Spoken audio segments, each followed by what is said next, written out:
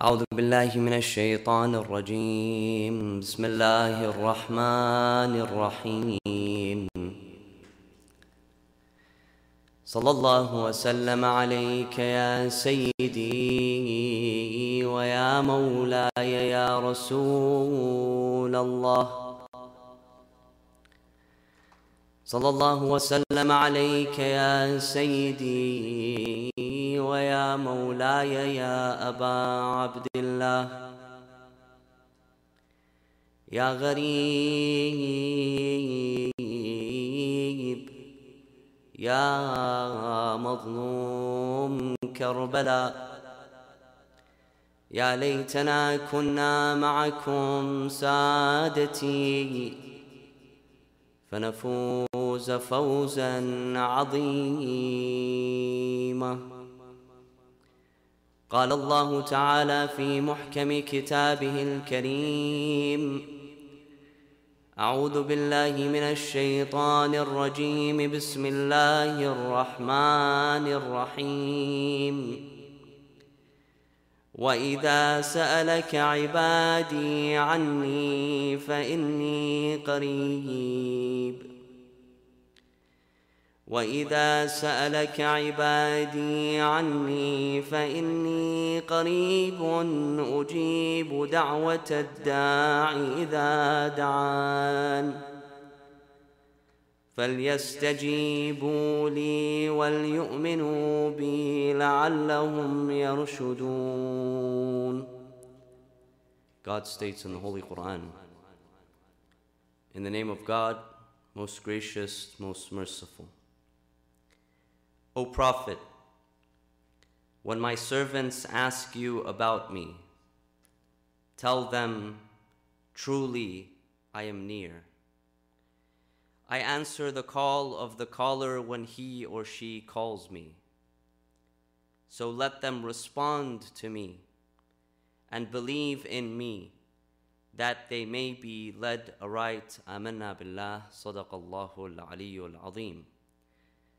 Let us begin by enlivening our hearts and mind in our gathering with the salutations upon the Holy Prophet and his purified progeny. Sallu ala Muhammadin wa ali Muhammad.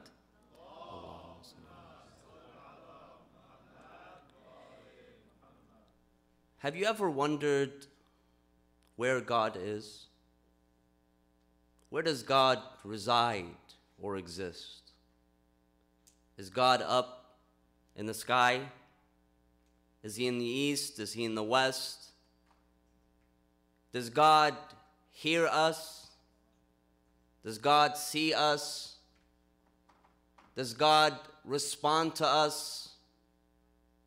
How can we communicate with God, especially if we can't see God? Many of us have probably wondered, we've asked ourselves and others these questions. And those who came before us also asked similar questions. During the time of our Holy Prophet Muhammad, peace be upon him, and his family, a man came to him one day. And he asked him, he said, Ya Rasulullah, O Messenger, where is God? Is God far away so that I may call on him loudly? Or is God close by so that I whisper when I call upon him? The Prophet remained silent until verse 186 from the second chapter, Surah Al-Baqarah, was revealed to the Prophet. God said, وَإِذَا سَأَلَكَ عِبَادِي عَنِّي فَإِنِّي قَرِيبٌ أُجِيبُ دَعْوَةَ الدَّاعِ إِذَا دَعَانِ فَلْيَسْتَجِيبُوا لِي وَلْيُؤْمِنُوا بِي لَعَلَّهُمْ يُرْشِدُونَ. He said, O Prophet, when my servants ask you about me, tell them that I'm very close and that I answer the call of the one who calls upon me. So let them answer my call and let them believe in me. This verse, verse 186 from Surah Al-Baqarah, it raises two important points. The first point is that it gives us a sense of God's location, where God is. God says, فَإِنِّي قَرِيب, I am very close. Other verses give us a similar expression. In one verse, God says, وَنَحْنُ أَقْرَبُ إِلَيْهِ مِنْ حَبْلِ الْوَرِيدِ, and we are closer to the human being, God says, than his or her jugular vein. If you put your finger right now on this jugular vein, you'll feel a heartbeat, right? This vital organ, which connects the blood from our brains to the rest of our bodies. You'll notice that if someone's in an accident or someone is injured seriously, that paramedics, the first thing they'll do is what? They'll check for a pulse. They'll put their finger right here to check for a pulse, because this is one of the most vital organs. It connects our brain to the rest of our body, and it allows us to live. God says, I am closer to the human being than their jugular vein. It's very close to us. Sometimes you can even feel your heartbeat, right? Without even touching it. Sometimes, in certain situations, you might feel your heartbeat actually pumping in your jugular vein, in your neck. God says, I'm closer to you than even your jugular vein. In another verse, God says, وَاعْلَمُوا أَنَّ اللَّهَ يَحُولُ بَيْنَ الْمَرْءِ وَقَلْبِهِ. Know for sure that God resides between the human being and his heart. بَيْنَ الْمَرْءِ وَقَلْبِهِ. Again, an indication that God is very close to us. These and other verses, they point to the spiritual presence or the spiritual location of God, not the physical location. In the Islamic conception, we know that God is not considered in physical terms. God does not take up a physical space. God is not made up of mass. You and me, we take up physical space. If I'm sitting here, that means that I'm not in the next room. It means I'm not in the US or anywhere else. I'm right here. You can point to me. You can see me. We take up physical space. We have physical attributes, material attributes. God, in the Islamic tradition, does not take up physical space. You can't point to a particular direction and say God is in that direction. Right? God doesn't reside in the sky or in the heavens. So these verses, they point to God's spiritual location, where God resides spiritually. Imam Ali alayhi salam, one day, a man asked him, he said, Ya Amir al-Mu'mineen, have you seen your Lord? Have you seen God? Imam Ali turned to him and he told him, of course I've seen God. How do you expect me to worship a God that I have not seen? The man was shocked. So tell me, where is God? If you've seen God, tell me, where does God reside? The Imam, he clarified. He said, it is not the eyes, the physical eyes that see God. It is the hearts that experience God, the presence of God. So these and other verses, they point to God's spiritual location. And God says that He is very close to us. He's very near. The second point that this verse raises is that it encourages us to invoke God, to call upon God, to make an appeal to God, to supplicate, to make dua, to pray to God. God says, after saying that He is close, فَإِنِّي قَرِيب أُجِيبُ دَعْوَةَ الدَّاعِ إِذَا دَعَانِ. I answer the call of the one who calls upon me. So, فَلْيَسْتَجِيبُوا لِي. Let my servants answer my call. Thus, it encourages us to invoke God, to appeal to God.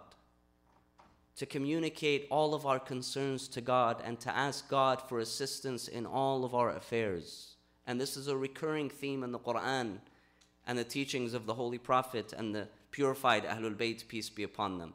They encourage us to always reach out to God, to appeal to God, to beg God, to speak to God in every circumstance and in every situation.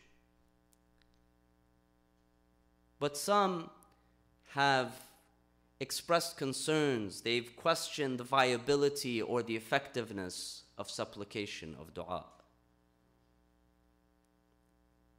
Some people consider dua, supplication, to be ineffective. They consider it to be meaningless, and to be a waste of time.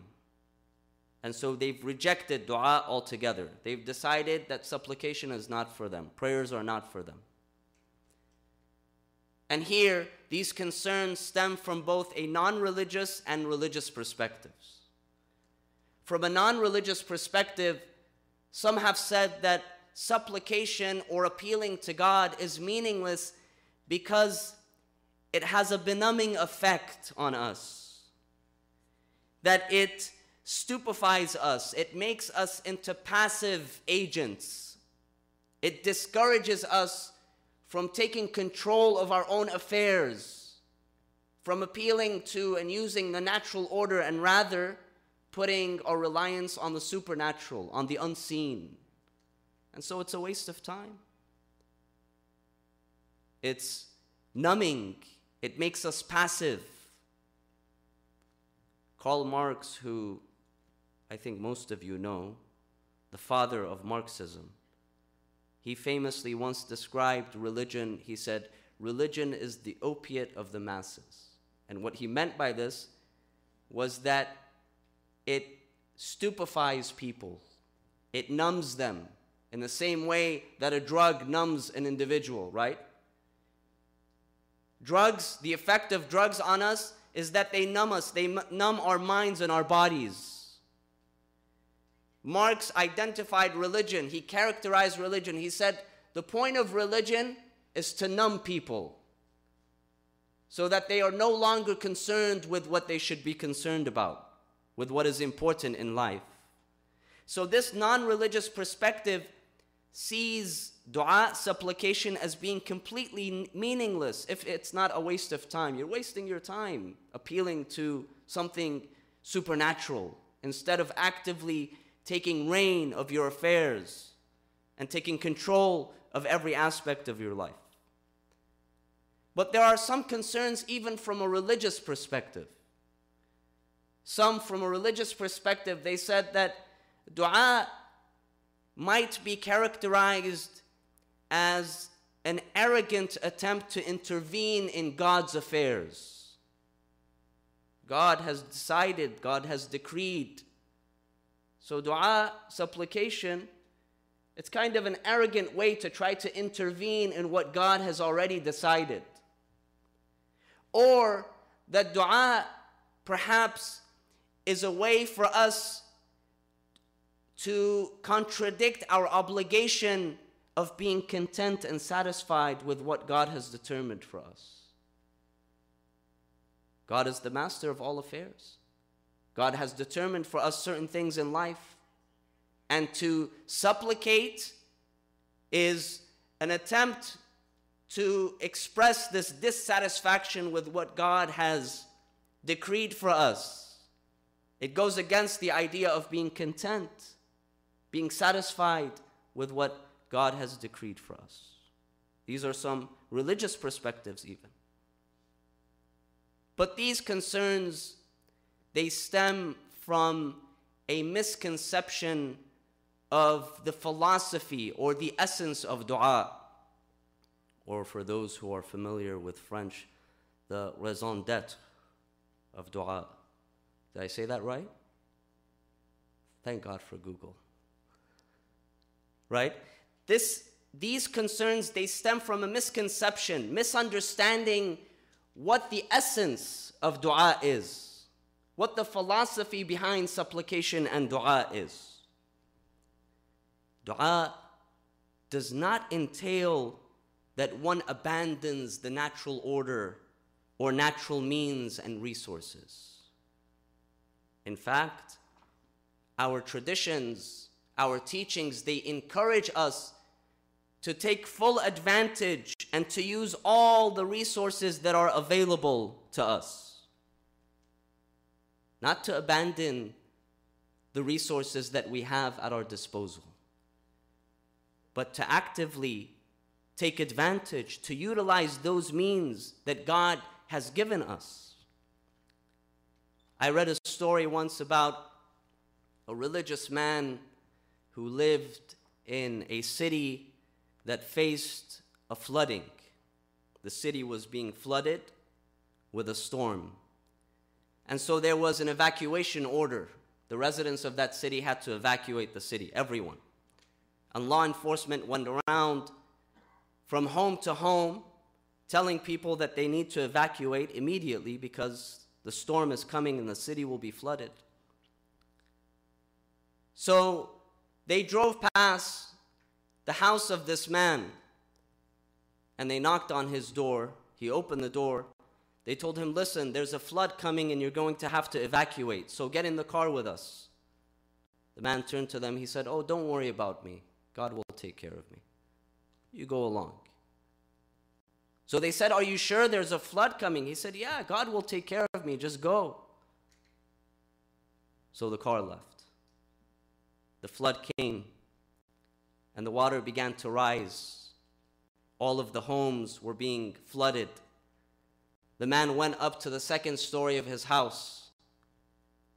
And as he was there, a boat came by and it passed by his house. They saw him standing behind the window of the house. They called out to him. They said, haven't you heard there's an evacuation order? The whole town is flooding. It's sinking. So come with us. Get on this boat. Let's get out of here. He turned to them and he said, no, that's fine. You go right along. God will take care of me. Go right ahead. So they left. The water began to rise. The man went on top of the roof of his home, and the water was rising. And as he was standing on his roof, a helicopter came by. It was looking for people, and they noticed the man standing on top of his home. So they called out, they threw a rope down, and they called out to him. They said, hey, get on. We're evacuating. We need to leave. The whole town is flooded. He shouted back at them. He said, that's fine. I don't need your help. God will save me. God will take care of me. You go right along.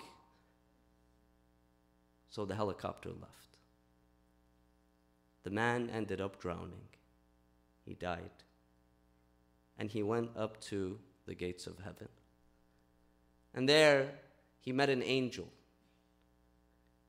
And the angel told him, you must be the man who drowned. He said, yes, I'm that man. And I'm very upset.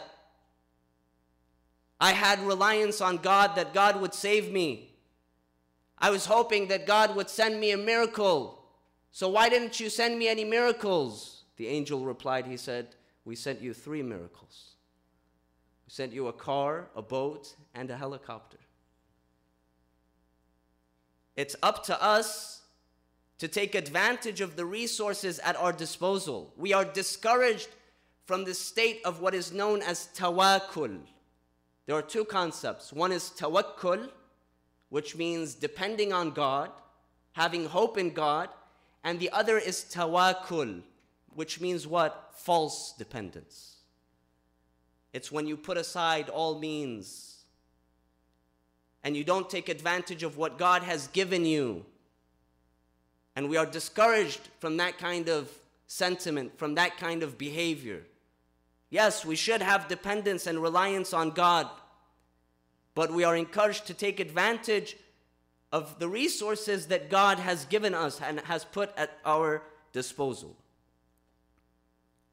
One day the Prophet, peace be upon him, and his family, he saw a man disembark from his camel and walk away. The Prophet turned to him and he asked him, he said, are you not going to tie your camel? You're just going to let it free? Man said, yes, I depend on God. God will keep my camel safe. God, the Prophet, peace be upon him, he said, yes, depend on God, but also tie your camel. Also tie your camel. Use the resources that God has given you. So we are encouraged not to engage in behavior where we don't take advantage of the means that God has given us. But we're also encouraged to realize our limits and our restrictions. We're very limited. We're very restricted in our capabilities. Doesn't matter who you are. You can be the wealthiest person. You can be the person on top of the world. You can have the biggest family, the most resources. You can have the best education, the best job. But we're all limited. None of us is unlimited in our capacities. Look at what a tiny virus that cannot be seen by the eye. Look at what it has done to the whole world, the whole globe. It put it at a complete standstill. All 7 billion people, all of the governments of the world, all of the militaries, all of the wealth, all of the resources, all of the weapons, all of the minds, all of the science has not been able to overcome this tiny virus. It shows us how limited we are. We have no strength over ourselves, let alone others. We're very limited, and it's important that we remember that we are limited. We remember that we are incapable of many things. And this should lead us to a sense of humility. Imam Ali alayhi salam, very beautifully, he says, I'm surprised at the one who displays arrogance. We see that sometimes in our lives. We might exhibit arrogance sometimes in our lives, or we know others who are arrogant or exhibit arrogance in their lives. Imam Ali says, I'm shocked when I see someone displaying arrogance. When a human being displays arrogance, why? He says, because if he or she knows their origin and their destination. He says, a human being originates as a drop of semen. That's our origin. Every single one of us sitting here today and around the world, that was our origin. And we end up what? As a dead carcass, as a lifeless body, right? We're placed under the dirt. Imam Ali says this is the origin of the human being, and this is the destination, the end of the human being. And between that, Imam Ali says the human being is a vessel that is carrying waste all the time. Don't look at our outer appearances. We might be clean, we might be well maintained in our outer appearances, in our grooming, in our hygiene, in our clothing. We smell good, we look good. But inside each and every one of us, we're carrying waste, filth. Imam Ali says, if this is the origin of the human and their end and their life, they're basically a vessel carrying waste, then what is there to be arrogant or proud about? It makes us humble. We realize that we are limited and we are restricted. So we're encouraged to remember that we are limited. Now, what dua does, to go back to dua, what supplication does is that it allows us to overcome the possible despair that comes with our restriction.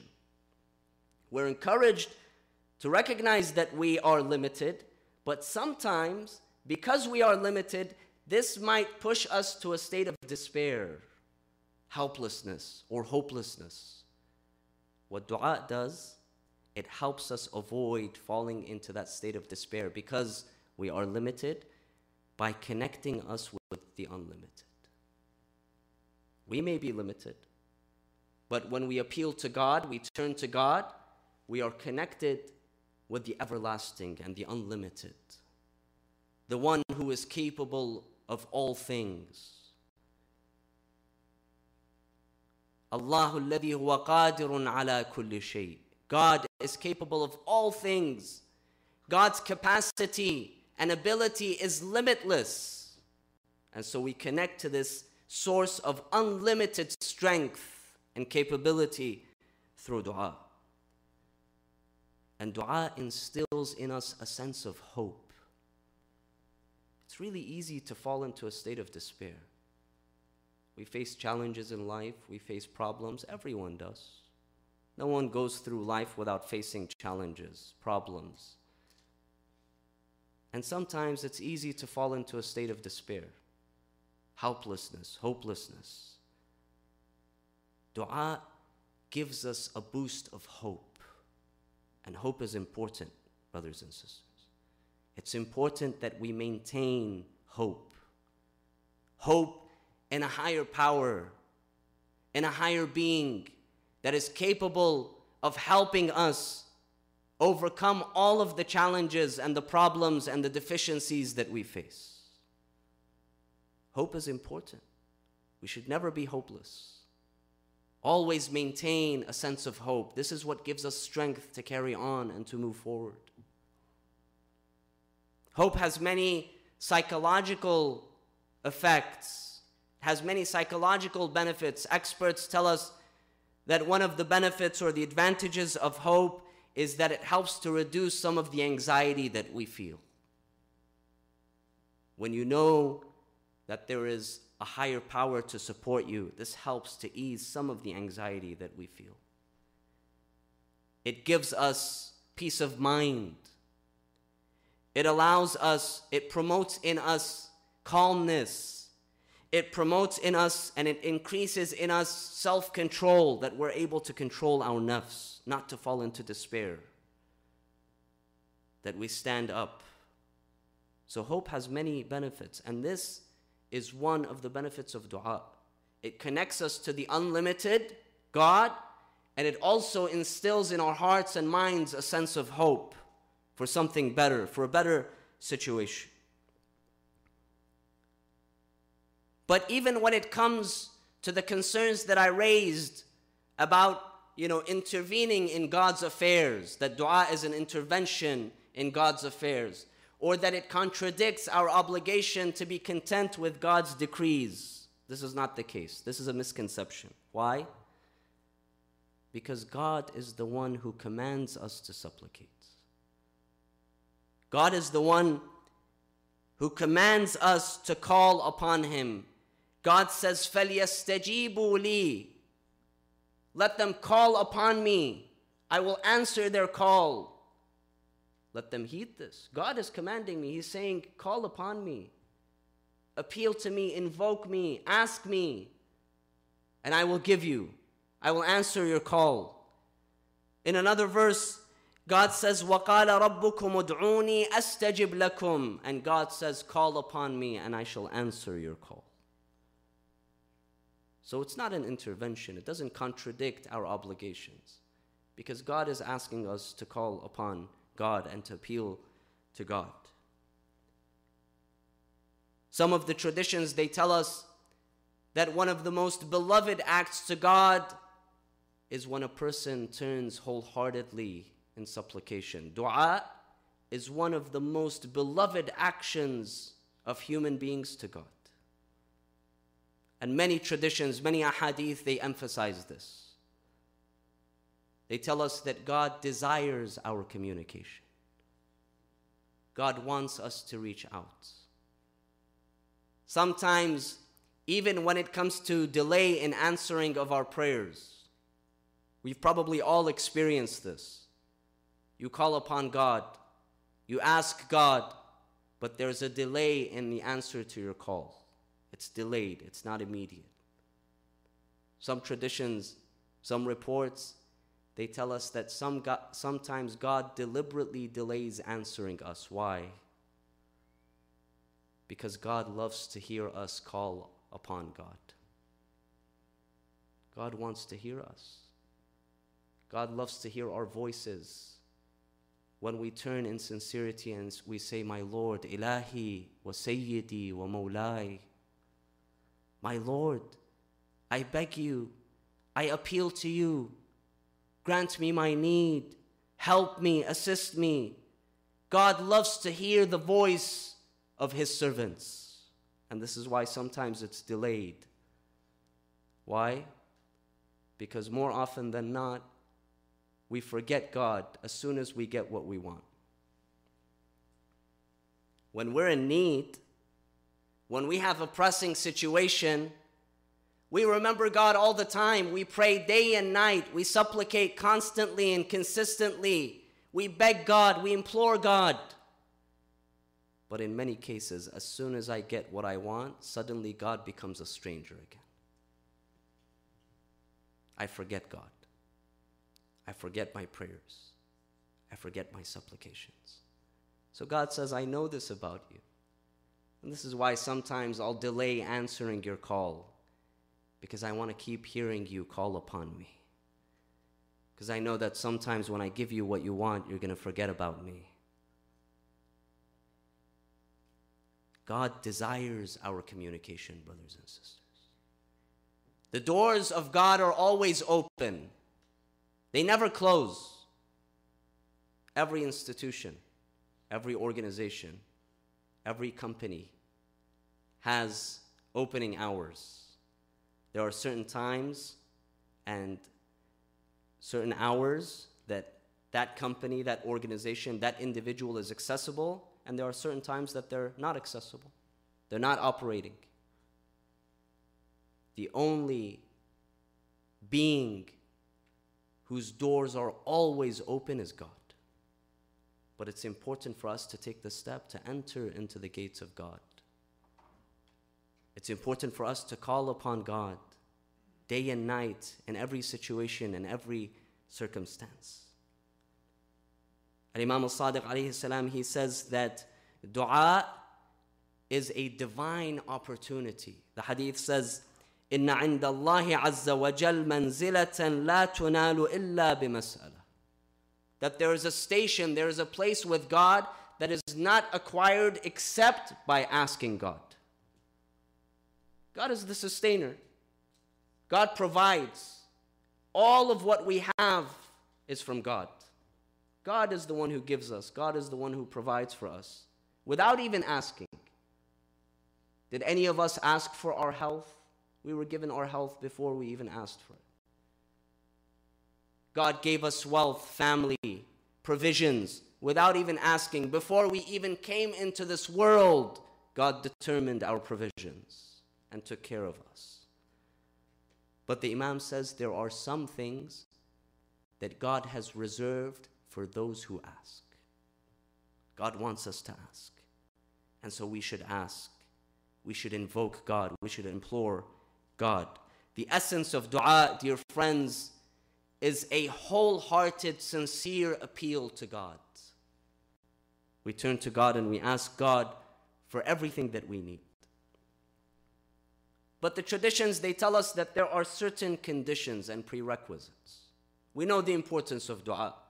We may supplicate, we may ask God, but there are certain conditions, certain prerequisites that help to guarantee that our prayers are answered, our calls are answered. And there are many. We'll take a moment to explore some of them.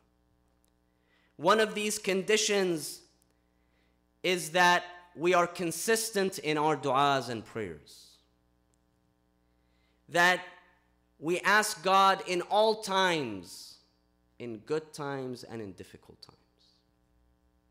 Don't keep your dua reserved only for when you're facing difficulty. That's a good thing. Of course, we ask God to help us when we face challenges. But our dua, our communication with God should not just be restricted to times of difficulty and then we forget about God during times of ease. We have to be consistent. Consistently communicate with God in good times and in bad times. Thank God in good times and in bad times. Ask God for assistance in good times and in difficult times. So number one is that we are consistent in our supplications. Number two is that our supplications are comprehensive. What does this mean? This means ask God for every single thing that you need. Don't keep your du'as only for the big things. Don't keep your pleas only for the major things, with the fear that if I ask God too much, then I'll have, reached the limit of what God will give me. Sometimes it's like that with friends, right? You don't want to ask too many favors. Because after a while, your friend will be like, hey, listen, I think, you've exhausted all of your requests. I only have a limited capacity to help you, right? You've asked too many times. So that kind of mindset might discourage us from asking God. We kind of want to protect our major needs. We want to preserve those. We want to keep dua for those so that we don't run out of chances to appeal. No. The traditions, they tell us to ask God for everything, big or small. Some of the ahadith, they give some interesting insights. They say, ask even for the salt for your bread. Most of us will probably think that that is insignificant. Me, pray to God, I can just go to Walmart and buy salt, right? Let me keep the du'as for the big things, not for the salt and the sugar. But the ahadith, they tell us, they insist on us, they encourage us to ask God for everything, to be comprehensive. Comprehensive. God is capable of all things, big and small. Don't feel that you ever run out of chances to ask God. Keep asking and ask for everything. This is number two. Number three is that we maintain the purity of our body and soul. What does this mean? Number one, it means that there are certain etiquette to dua, such as maintaining physical purity. One of the recommended things to do before engaging in dua is to perform wudu. To perform wudu. Wudu is not just a prerequisite for our daily prayers. We're encouraged to perform wudu when we want to recite the Quran. We're encouraged to perform wudu when we want to supplicate to God, because there's a symbolic purity. You are standing before God, the majestic, and so you purify your body. This is number one, but it goes beyond to also purifying our souls. What does this mean? Our souls, dear friends, are the receptacle of divine guidance. We say that God guides us, right? God guides human beings. How does that work? Where does God's guidance fit?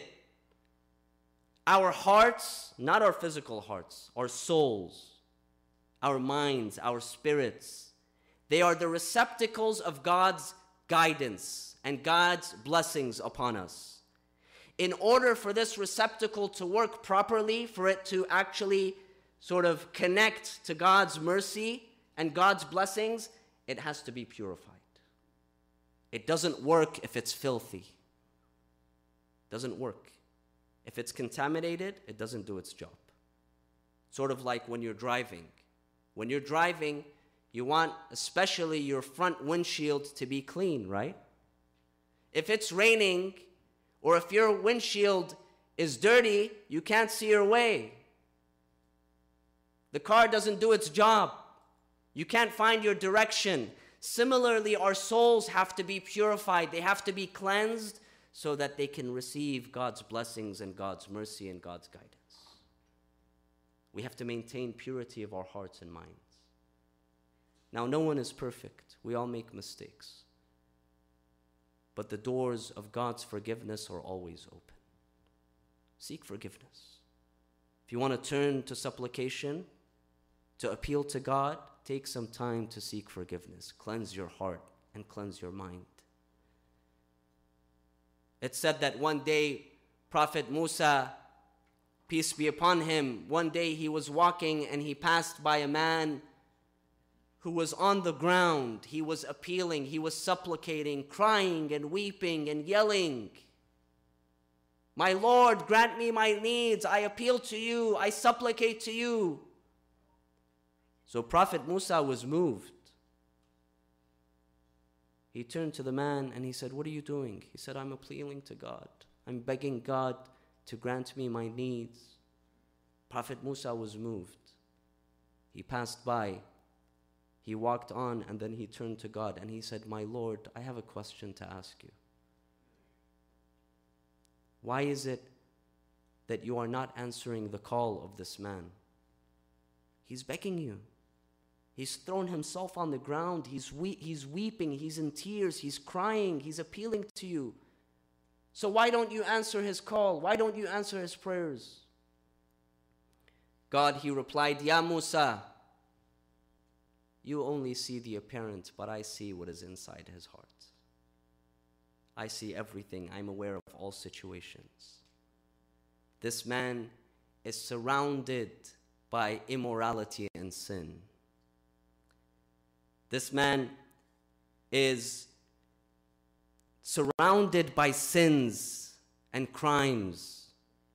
He's filled his record with evil deeds. What he possesses, what he wears comes from forbidden or impermissible earnings. His belongings, his clothing, his residence, the food that he consumes, his actions, he's enveloped in immorality. And this blocks my answering of his supplication. Doesn't Imam Ali alayhi salam remind us in Dua Kumayl? Allahumma ighfir li adh-dhunub allati tahbisu ad-du'a. My Lord, forgive those sins that block the dua. There are some sins that block our dua from reaching God. We have to maintain a purity of our bodies, purity of our souls. We have to make sure that we are avoiding haram, avoiding that which is prohibited when it comes to my earnings, the money that I'm bringing home, the money that I'm purchasing my home with and my car with and my clothing with and bringing food on the table, that is permissible. We have to be very careful. A lot of people, they take a very relaxed stance. They're not very cautious with where their earnings come from or where their food comes from or the permissibility or impermissibility, God forbid, of their food that they consume, they put into their bodies. If we want our du'as to be answered, we have to maintain purity of our body and purity of our soul. Next, we are expected to fulfill our personal and social responsibilities, especially when it comes to our social responsibilities towards others. How many times have I called upon God and I expect God to answer my call, but when people call upon me, I ignore their calls? I'm not talking about telephone calls here, huh? Some people, they'll reach out to me. Some people will ask, they need my assistance. They'll extend their hands and they'll say, help me, please, assist me. Not just in a monetary way, but some people will say, listen, I'm facing a difficulty. Could you please help me? You have a particular skill. You have a resource at your disposal. Help me. Come to my assistance. And we might ignore that person. How do I expect God to answer me, my call, when I'm ignoring the call of others? Let's make sure that we're taking care of others as well, that we're fulfilling our social responsibilities. Anytime the traditions, they tell us that some of the best actions are fulfilling the needs of others. And we shouldn't wait for people to reach out to us. Some people, they have a sense of honor and dignity. They might be facing a challenge, a difficulty, but they feel a sense of honor, so they don't ask for help. We should look for opportunities to help others, to fulfill others' needs, if we can. So this is another condition, another obligation. The next is that when we supplicate with a sense of sincerity and mindfulness. We're always rushing when it comes to communicating with God. Our prayers, we just want to get them over very, very quickly. We feel like it's a burden on my shoulders, right? Many cases, you know that feeling? You know, if you're traveling or if you're out or if you're in a circumstance that's a little difficult and it's the time for prayers and suddenly you feel this heavy burden on your shoulders. And that burden is on your shoulders until you fulfill your prayers. As soon as you pray, you say, Allah, alhamdulillah. I lifted this huge burden off my shoulders. Let me get on my flight now. Let me continue my shopping. Let me get to my meeting now. We think of prayers and communication with God as a burden. Whereas we should think of it as an opportunity. Take some time. Don't rush in your dua. Don't rush in your prayers. Be mindful. When you pray to God, do so with sincerity, with an open mind, understanding what it is that you are asking and who you're asking. Take time. It's recommended that after our daily prayers that we perform the supplications, the ta'qibat. There are many mustahab du'as after Fajr prayer, after Dhuhr, after Asr, after Maghrib, after Isha. Spend a little bit of time on your prayer mat. Recite those du'as. Do so mindfully. Make time to pray to God beyond just our daily prayers. Make time to supplicate to God. Don't make it a passing issue. Very quickly, you just want to get it over with. Be sincere and mindful in your prayers. Allocate a time of day. And the best time for dua, dear friends, is in the middle of the night. When everyone is busy sleeping. And some are busy snoring. And some louder than others. That time where everyone is busy resting, you wake up and you turn to God. You perform your wudu, you sit on your prayer mat, and you turn wholeheartedly to God. And you take your time and you speak to God. Make that time. There are times where the supplication of the answering of our supplications and calls is guaranteed. In the middle of the night, at Fajr time. At Fajr time. Now why those times? Because those are the hardest times for us. It's not in the middle of the day. You're awake, you've had your coffee, you're fully functioning. That would be too easy. It's those difficult times, the times that most people ignore. They're busy with other things. But God reserves that time. He says, for those who make the effort to spend that time in the middle of the night, who wake up for their Fajr prayers, and they turn to me in devotion, I will answer their call. Make that time. Be mindful in your du'as. Next, we should insist on God. We should persist in our supplications and du'as. Never give up. Never. Giving up is never an option. Persist. Even if it takes weeks, even if it takes months, even if it takes years. Don't give up. Continue to implore God. Continue to invoke God. God loves those who persist in their communication. God loves them. So insist on God. Never give up. Continue to pray and supplicate and appeal to God. The next condition, and this is an important condition, add the praise of the Prophet and the family of the Prophet to your du'as.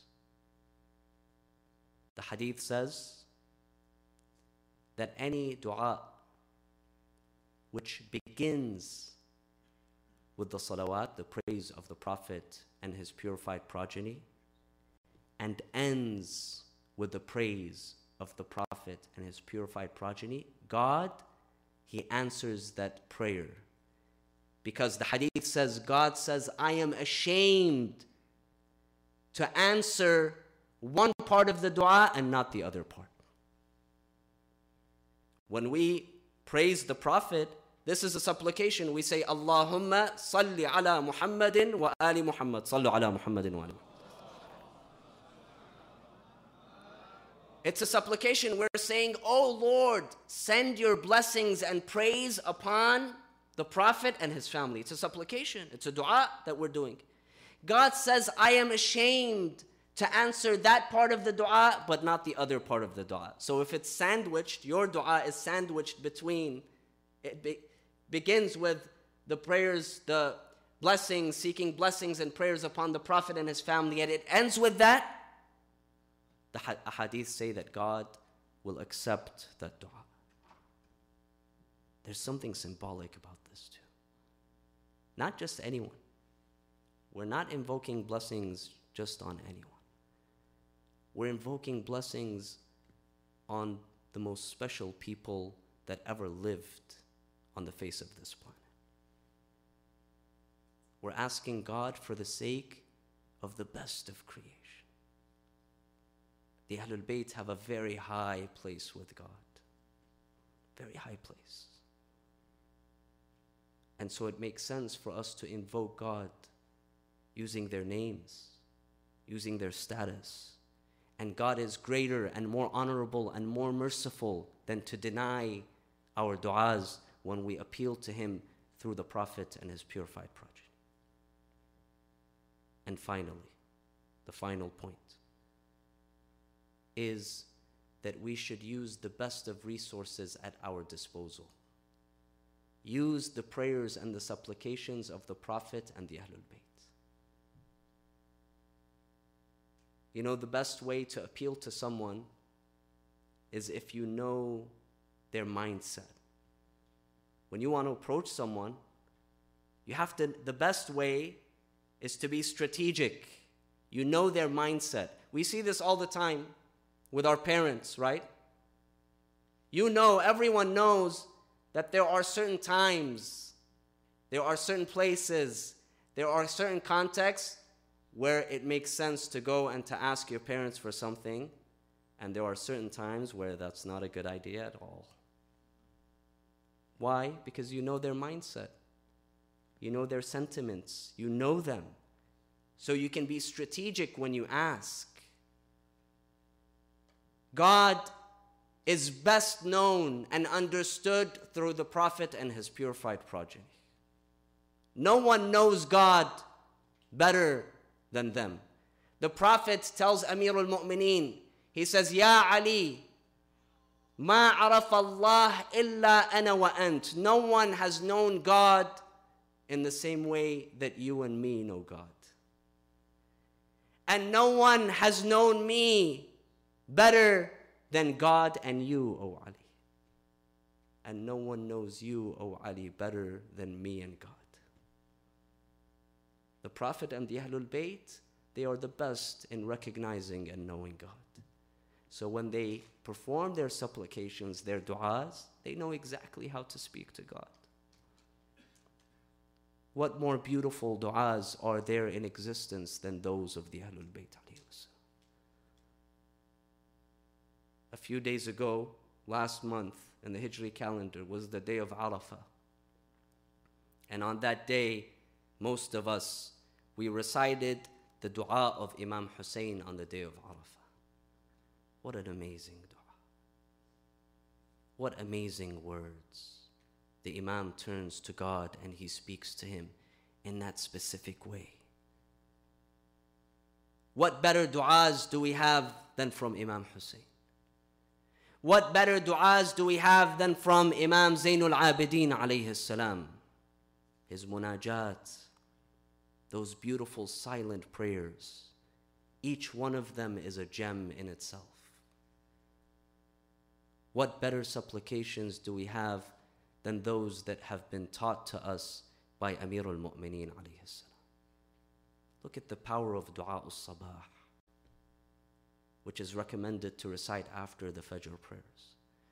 Look at the power of Dua Kumayl, a dua that most of us are very familiar with. The Imam speaks so intimately with God, so intimately. What he asks and the way that he appeals. These are the best resources.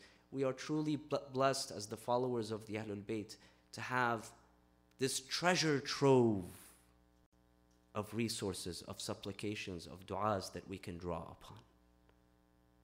Sometimes if you're not able to speak and say the du'a in your own words, turn to the du'as of the Ahlul Bayt. And do so mindfully. Understand what you're saying. Make sure that you do so cognizantly. This were the Ahlul Bayt. This is the legacy of Ahlul Bayt. This is the legacy of Amir al-Mu'mineen. He taught us how to speak to God. Imam Ali alayhi salam, during his final moments, after he had been struck on the head with a poisonous sword on the eve of the 19th of the month of Ramadan. And we know that that was a tragic event. The poison had seeped into the body of the commander of the faithful, the man who was able to snatch the gate of Khaybar with one hand, was no longer able to stand on his own 2 feet.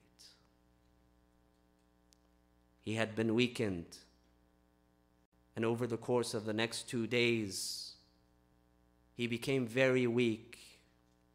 And as he lay on his deathbed, he called upon his family and upon his children. He brought them close. Imagine the sight, dear friends. I want us to go to Kufa that night. Imagine the sight of Amir al-Mu'mineen lying down on his deathbed. And he is surrounded by his family, he is surrounded by his children. And in that weak state, he turns around, he looks to the left and to the right. He sees his beloved Hassan standing next to him. What goes through Imam Ali's mind? His beloved Hassan, who will be assassinated after him, he will be poisoned after him. He then turns his gaze and he looks over to his beloved Hussein. My dear Hussein, what will befall you after me? He then turns around and he looks at his beloved Abbas. My dear Abbas, you are so young. The challenges that are ahead for you. He then turns around and he looks at his daughters, Zainab and Kulthum. My beloved daughters, the tragedies that await you after me are great. This was the state of Amir al-Mu'mineen during his final moments. Ya Mawlaya, Ya Amir al-Mu'mineen. On that night, on that fateful night of the 21st of the month of Ramadan, while you were in that state, you were surrounded by your loved ones and your family, and all of them were healthy and okay. Ya Mawlai, Ya Amir al-Mu'mineen. What about your beloved Hussein? There will come a time very soon that he would be standing all alone on the plains of Karbala, surrounded by his enemies. Inna lillahi wa inna ilayhi raji'un. وسيعلم الذين ظلموا أي منقلب ينقلبون والعاقبة للمتقين. السلام عليك يا سيدي ويا مولاي يا أبا عبد الله. السلام عليك وعلى الأرواح التي حلت بفنائك. عليكم مني جميعا سلام الله أبدا ما بقيت وبقي الليل والنهار، ولا جعله الله آخر العهد مني لزيارتكم. Altogether. السلام على الحسين وعلى علي بن الحسين وعلى أولاد الحسين وعلى أصحاب الحسين. السلام عليكم جميعا ورحمة الله وبركاته. وإلى أرواح المؤمنين والمؤمنات نهدي جميعا ثواب سورة الفاتحة مع الصلوات.